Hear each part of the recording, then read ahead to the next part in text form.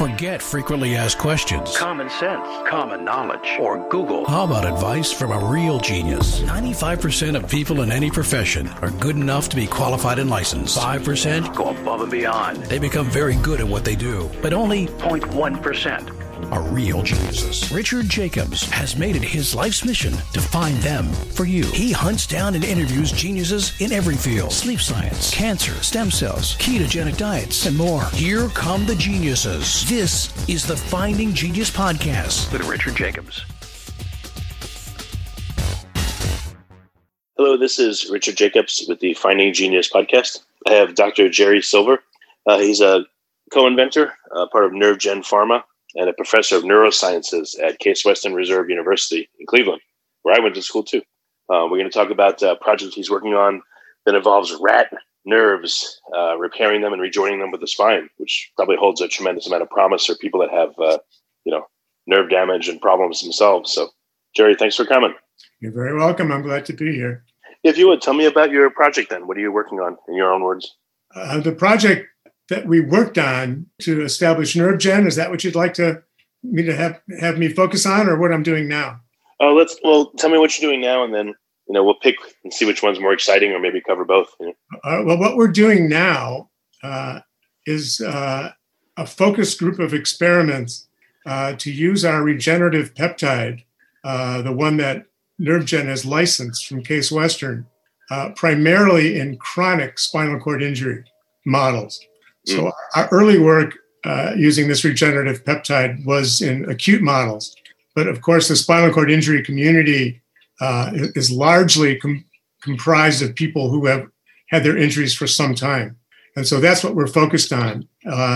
We're focused on cervical spinal cord injuries, which are the most abundant type of injury in people. Over half of all people with spinal cord injury break their necks.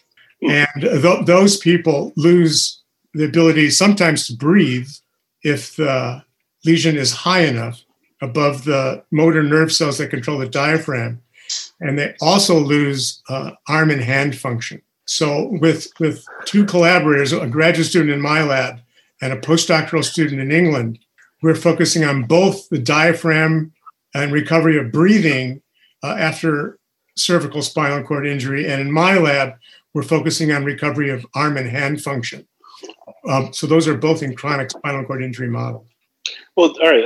I'm thinking, I guess, of Christopher Reeve. I don't know. I'm sure you're aware of his case or what his case was, but yeah, what were the particulars of him? Is that close to home on what you're working on? Incredibly close to home. First of all, I met him a couple of times. Oh, cool. And I was fortunate enough to be given an award that is because of him. So I won the Christopher Reeve Joan Irvine Research Medal. So Christopher Reeve was supported by Joan Irvine. She donated lots of funds to his charity, the Reeve Irvine, focused somewhat at the Miami Project, a little bit, and the Christopher Reeve Irvine Research Trust. So I won his medal. So this is, I think, 2014, probably, and or earlier than that. I can't remember when I won. But anyhow, I was invited to New York to win the medal, or to receive the medal, and I met him there, and Dana as well, his wife. Oh, very cool. He had a high cervical injury because he was thrown from a horse, so he couldn't. Yeah, was his high enough where he was totally paralyzed from the neck down, and did he have trouble breathing? He was totally paralyzed, and he lost his ability to breathe on his own, so he spent the rest of his life on a respirator. Unfortunately. So, I mean, it would be fantastic. We could get people off their respirators at least. It'd be a great start. So tell me about your work with rats. What did you figure out to help restore nerve function? Well, it's a bit of a long story, but I'll keep it really simple for your audience. The work started many, many decades ago when I was an assistant professor. And I was interested in the basic question that was related to development. And I asked the question for about the first time ever, why nerves don't grow normally where they don't. There are places where you don't want nerves to grow. For instance, out of the pupil of your eye. You want your optic nerve fibers to go out the back end of your eye to join the optic nerve. And you don't want nerves in your spinal cord to cross the midline over and over again. You want them to stay on one side or the other. So your brain knows left from right. So at those points where the nerves make decisions to grow someplace, but not others, we found in the tissue where the nerves don't grow a family of molecules called proteoglycan. And one in particular, chondroitin sulfate proteoglycan, was in great abundance. That was in the embryo. Now, your readers will be familiar with this family of molecules if they ever go to a drug aisle in any store and see over-the-counter meds like osteobiflex or glucosamine or glucosamine. Those drugs are basically ground up shark cartilage, which has a huge abundance of chondroitin sulfate proteoglycans. And those proteoglycan molecules are composed of sugars called glucosamine or chondroitin. And so you can buy them. I'm not sure why people actually buy them. I think to help keep their joints moving well, because cartilage is full of proteoglycan. And if your joint cartilage is getting old and arthritic, people think that if they eat the stuff, they can get better, but that's not true. It doesn't work. You're just basically throwing your money away. But some people swear by it. So that's where it started in development. We found that proteoglycans are present where nerves don't grow normally. And then we asked the question whether these boundary or barrier molecules reappear after injury to the central nervous system, which includes the brain and spinal cord, to block nerve regeneration. And indeed, we found that. So if you make a lesion just about anywhere in your central nervous system, or peripheral nervous system for that matter, the developing scar tissue that forms in the brain or spinal cord is full of chondroitin sulfate proteoglycan. And we went on to show that those proteoglycan molecules in the scar block nerve regeneration. And we did that two ways. One, the first way was to use an enzyme that is made by bacteria that have evolved a strategy to eat through our defenses. So these bacteria are called Proteus vulgaris. Don't get it. They're really bad. They live in swamps, and they've learned how to make an enzyme called chondroitinase. So ACE means enzyme, and chondroitin is what they digest. And proteoglycans are present in lots of our barriers normally. So these bacteria make this enzyme to eat through us, to get through, to other cells. Nerves seem to be surrounded by, obviously a protective layer so that they don't, they can transmit signals, etc. Yeah. So when a nerve is partially damaged, like nicked, I would guess that the body can repair it in the right way. It can, patch the hole, I guess, for lack of a better word. But under what conditions, if a nerve is damaged in such a way that it won't repair properly, what's the difference there? Why would it repair properly in some ways and not in others? So you may be thinking about the difference between peripheral nervous system and central nervous system. In the periphery, that is the nerves that come out of the spinal cord or from sensory receptors that are in the skin that go into the spinal cord, that's called peripheral nerve. And peripheral nerve, if nicked or crushed, can regenerate over several of your digits. They have a hard time growing all the way from your brachial plexus or in the sciatic nerve down all the way to your toes. They can go over a joint or two. So if you nick a peripheral nerve out near the periphery, near your hand, they can regenerate. But if you even make the smallest of nicks in the central nervous system, you're done. And none of those nerves, if cut, no matter how small the lesion, can regenerate. So a partial spinal cord injury, a partial nick of the spinal cord, if you cut the nerve fibers, that's it. They will not regenerate. Why? That's what we're trying to find out. And one of the reasons that they don't regenerate is they become surrounded by chondroitin sulfate proteoglycans that are part of the forming wound tissue in the central nervous system. In the peripheral nervous system, that wound tissue is counterbalanced by growth-promoting factors in the periphery, so you can overcome the barrier in the periphery, but you can't in the central nervous system. There just aren't enough goodies to say, come here, or go faster. And so what if you were able to take two ends of a severed nerve and put a sleeve material around it that not only pulls them together, but has some of the growth factor on the inside? Oh, good question. You're going back over 100 years to some of the most classic. If you didn't know this and you just came up with this idea yourself, you're brilliant. So I think the genius is in you, perhaps, because this is not your field. But those experiments were done many, many years ago, over 100 years ago in the lab of a fellow named Ramon y Cajal. And then in more modern times, around the 1980s, by a group whose leader was Albert Aguayo. And they did exactly your experiment. They took a spinal cord and they cut it. That paralyzed the animal. But then they took a piece of peripheral nerve and they placed one end above the lesion and the other end below the lesion, trying to bridge the spinal cord with a piece of peripheral nerve that can regenerate. And interestingly, the nerves from above the lesion could get into the bridge, which is not peripheral nervous system, and regenerate hugely long distances. The problem was at the other end of the bridge, that insertion of the peripheral nerve into the spinal cord caused damage and scar tissue and lots of proteoglycans, and that's where the nerves stop. So they can go into the bridge, but they can't get out. Kind of like Hotel California, you can check in, but you can never leave. So that's exactly what people have done. We repeated those experiments by Aguayo, but we added the chondroitinase enzyme that those bacteria make to break down those proteoglycan barrier molecules at the end of the bridge. And lo and behold, the nerves could exit the graft now for the first time, in history, and then innervate the spinal cord, and we could show recovered arm and hand function.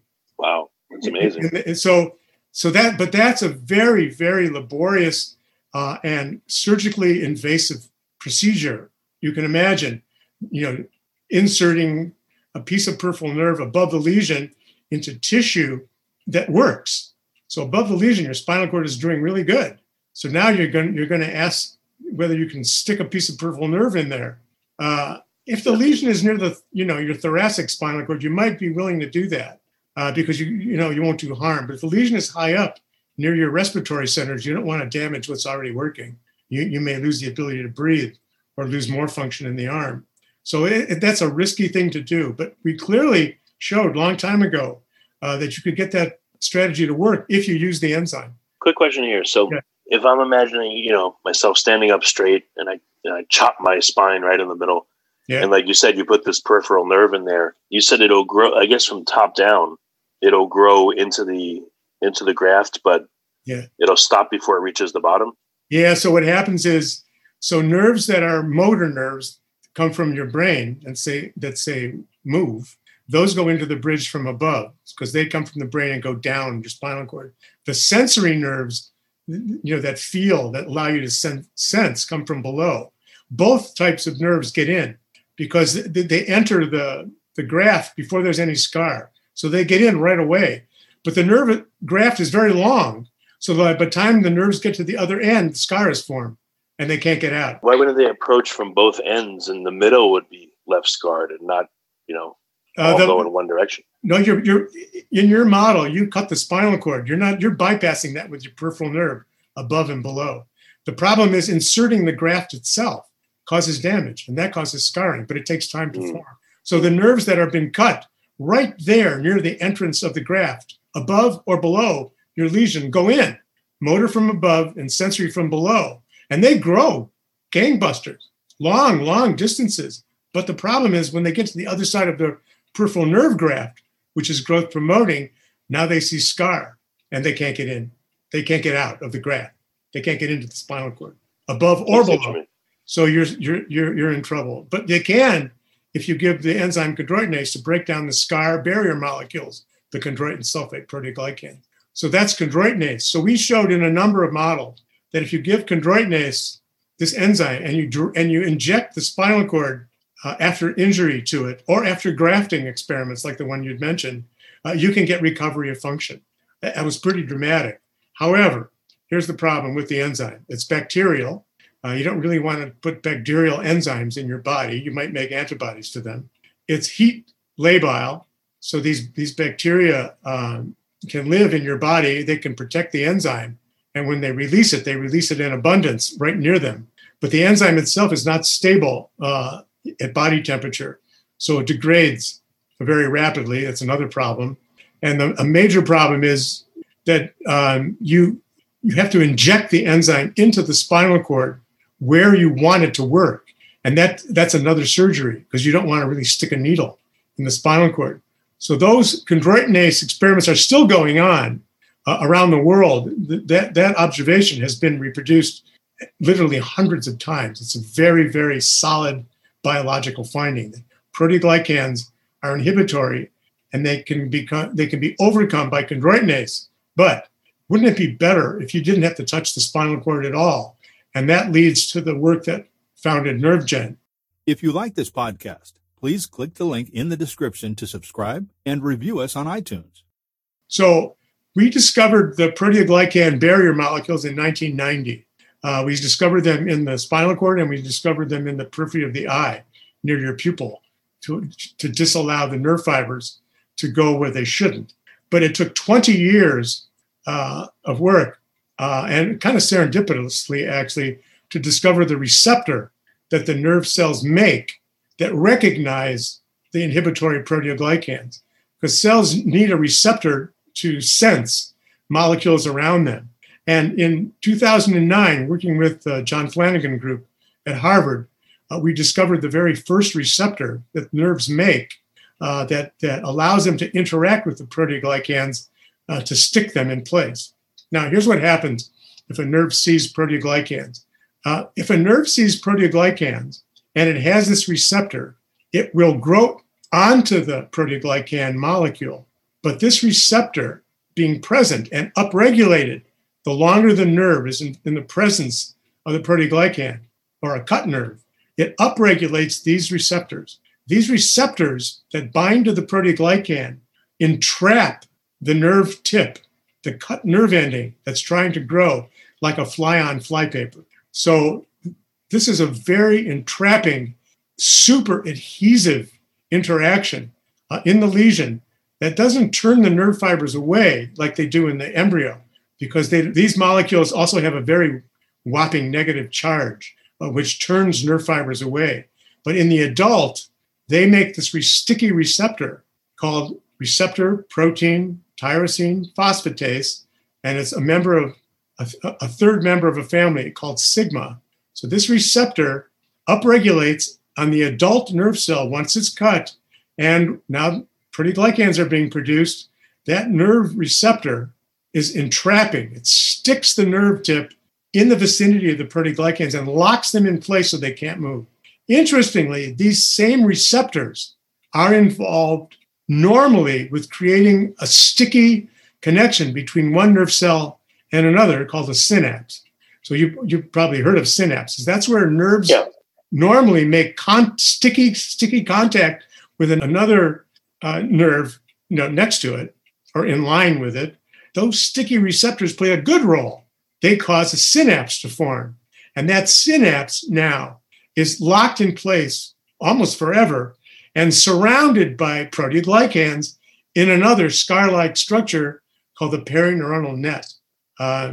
So in the lesion itself, there is proteoglycans in the scar, and the nerve cells get stuck in a synaptic-like ending with glial cells. I call that synaptic doom. So it sounds like the pieces of the puzzle are coming into place. You can, I guess, selectively dissolve away coatings of the nerve in certain spots. Right. The chondroitinase. Right. You can do that with chondroitinase, or you can block the receptor. Maybe there's two new kinds of graft possible. Maybe one is to take a nerve above and below the lesion and, essentially eat a hole into the casing surrounding the nerve above and below and then graft on another nerve. So you don't have to really cut into the spine. And then another thought was, what if you make synaptic bridges, where a nerve is damaged, instead of trying to directly graft onto it? If you make one or more synaptic bridges or one synaptic bridge and then have another nerve come out of there, maybe that would work better. Well, that would be nice if we could do that. So we're talking about two different phenomena now. Regeneration, frank long-distance regeneration, is defined as a nerve that's cut in the spinal cord or brain and grows through or around the lesion to get to its synaptic target. That's called regeneration. In that circumstance, you have to get rid of the proteoglycans in the scar or build a bridge around the scar with a peripheral nerve graft. That's regeneration. The other kind of recovery that you can get is called sprouting. And sprouting occurs from nerve cells that remain healthy after the lesion has occurred. So for instance, if you have a spinal cord lesion that's partial, that doesn't cut every single nerve fiber of a tract, say a tract that's involved with motor functions, that says, move your right arm. So that tract is cut, but not completely. And there are some remaining nerves that are already hooked up, and they go all the way to their targets in the lower part of the spinal cord to move the arm or the leg. Those remaining nerves have the potential to sprout little collateral fibers, little branches that go a short distance to the nerves near them that receive information from above, but those nerves have been cut by your lesion. So the ones that are alive and happy and healthy can sprout over to the denervated nerve cells and supply synapses to them. However, that doesn't happen very well. Why? Because of the net. So the perineuronal net is like a little mini scar around every synapse in the central nervous system that maintains the synapse where it ought to be, but it curtails the ability to sprout normally. Sprouting can occur, but it's very, very slow and very sluggish. So that's why people, for instance, after they have a stroke or after they have a spinal cord injury that's not complete, can improve somewhat.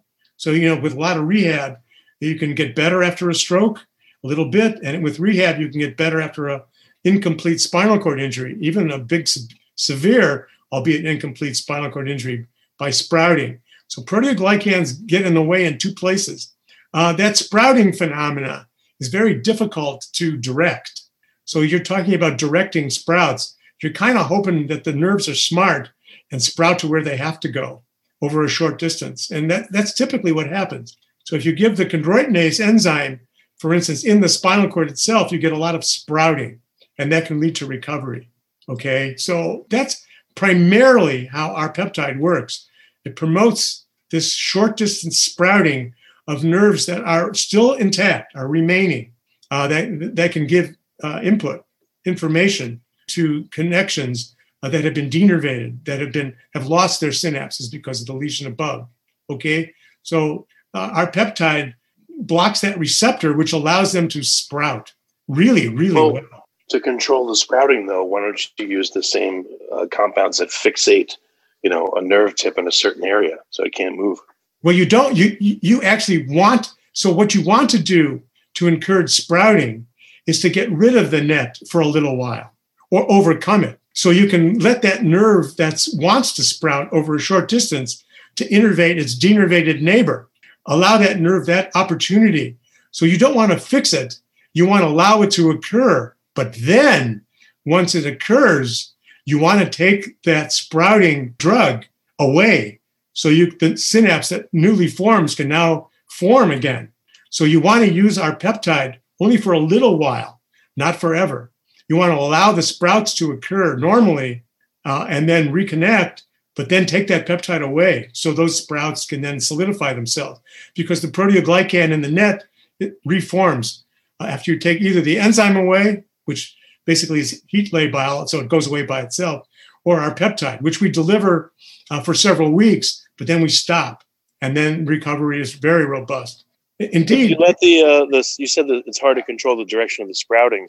So, what direction does it take? Is it form like a natural branching pattern, or what does it do? Yeah, they know where to go. Don't forget that the branching phenomena is relatively short distance, and those branches are likely called, say, come here, by the cells that have lost their connections. The cells that have lost connections tend, if you exercise a lot, to make trophic factors like BDNF, brain-derived neurotrophic factor, or NGF, that say, come here, come here, come here. The problem is the proteoglycans in the net say, don't go, don't go. And they say, don't go a lot louder than the neurotrophins say, come here. So if you get rid of the proteoglycans in the net or overcome them with our peptide, then the sprouts go where they need to go.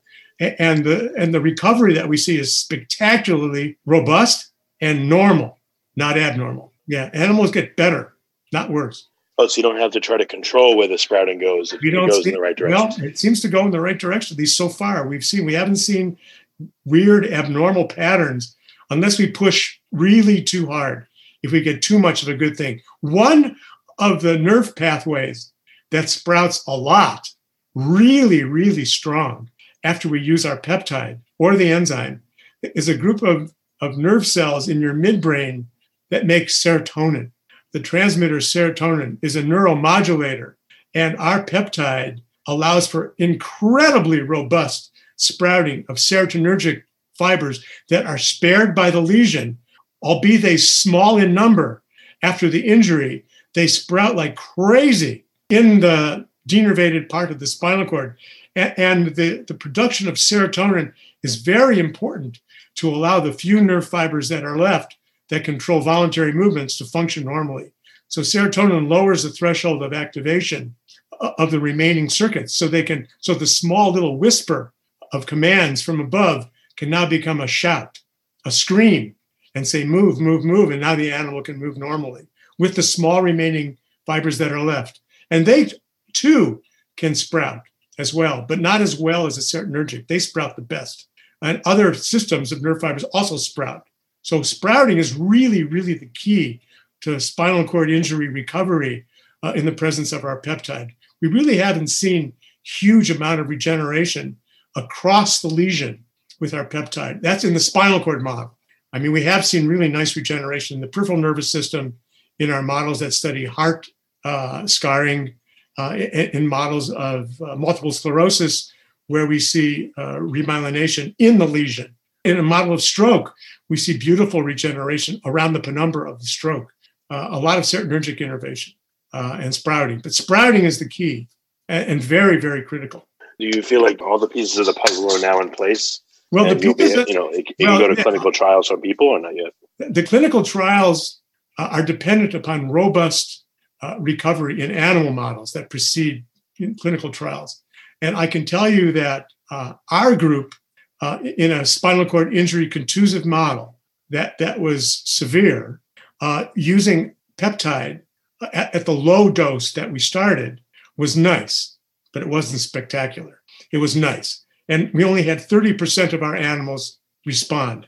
A group in Germany, independent from my lab, reproduced our work on spinal cord contusive injury using a much more severe lesion than ours. They hit the spinal cord even harder than we did.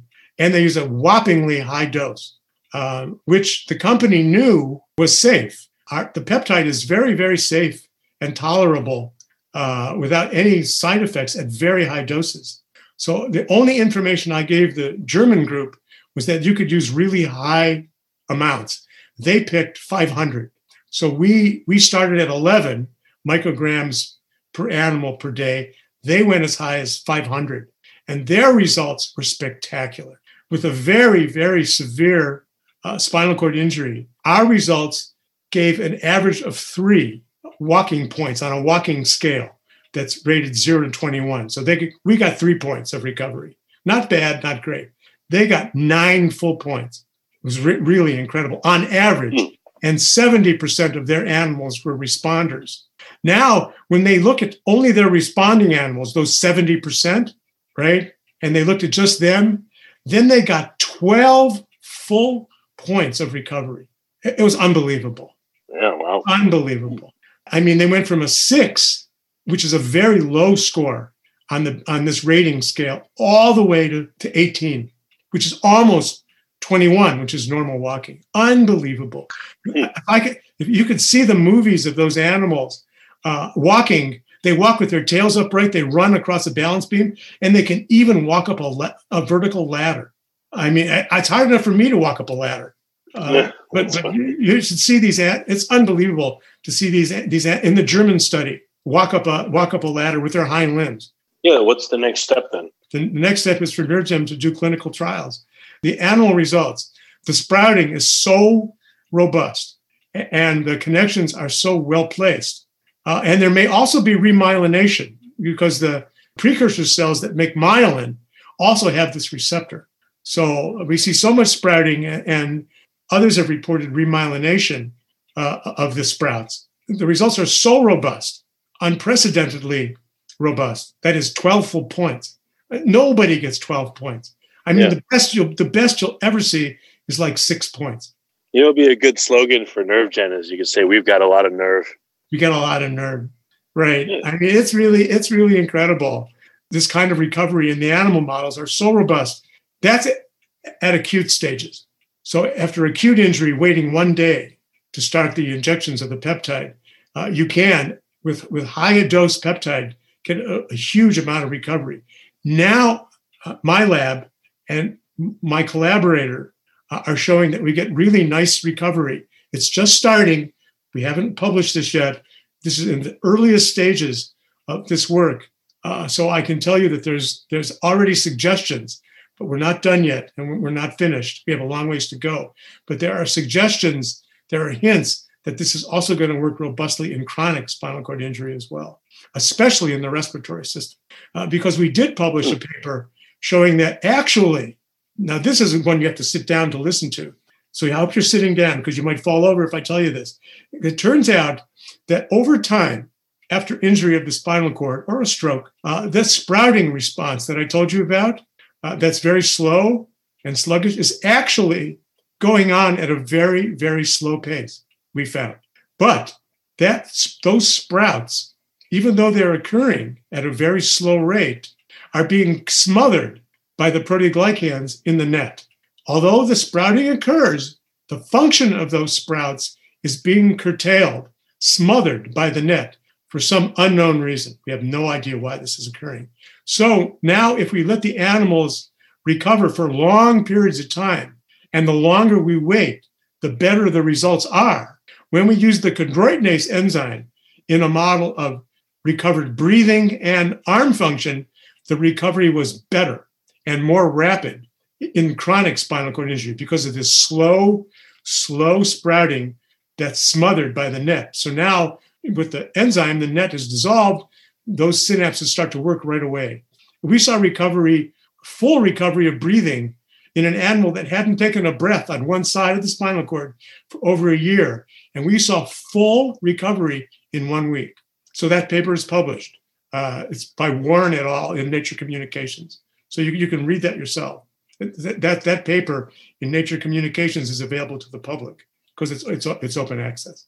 Well, very good, Jerry. We're just about out of time. I don't know how long will people have to wait until this is in the clinic, but where can they go to find more information and keep tabs on what's going on? Right. Well, they can Google me, my name, Jerry Silver, and they can find the papers that are available, open access that way.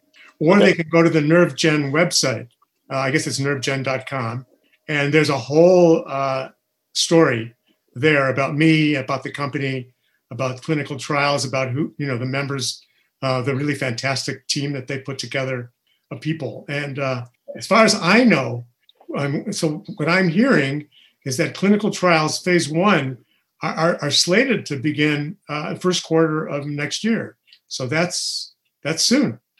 So that'll be, dose response, pharmacokinetics in healthy human volunteers, and then efficacy studies should follow thereafter. But I mean, the results in animals are so robust. I have incredibly strong, albeit guarded, optimism for future success of the company in human. Do you think there may be like a compassionate use exemption or a way to speed this along faster? Well, I mean, if they start to see robust recovery in patients, I would hope so. I mean, for sure, our best results so far are in the respiratory system.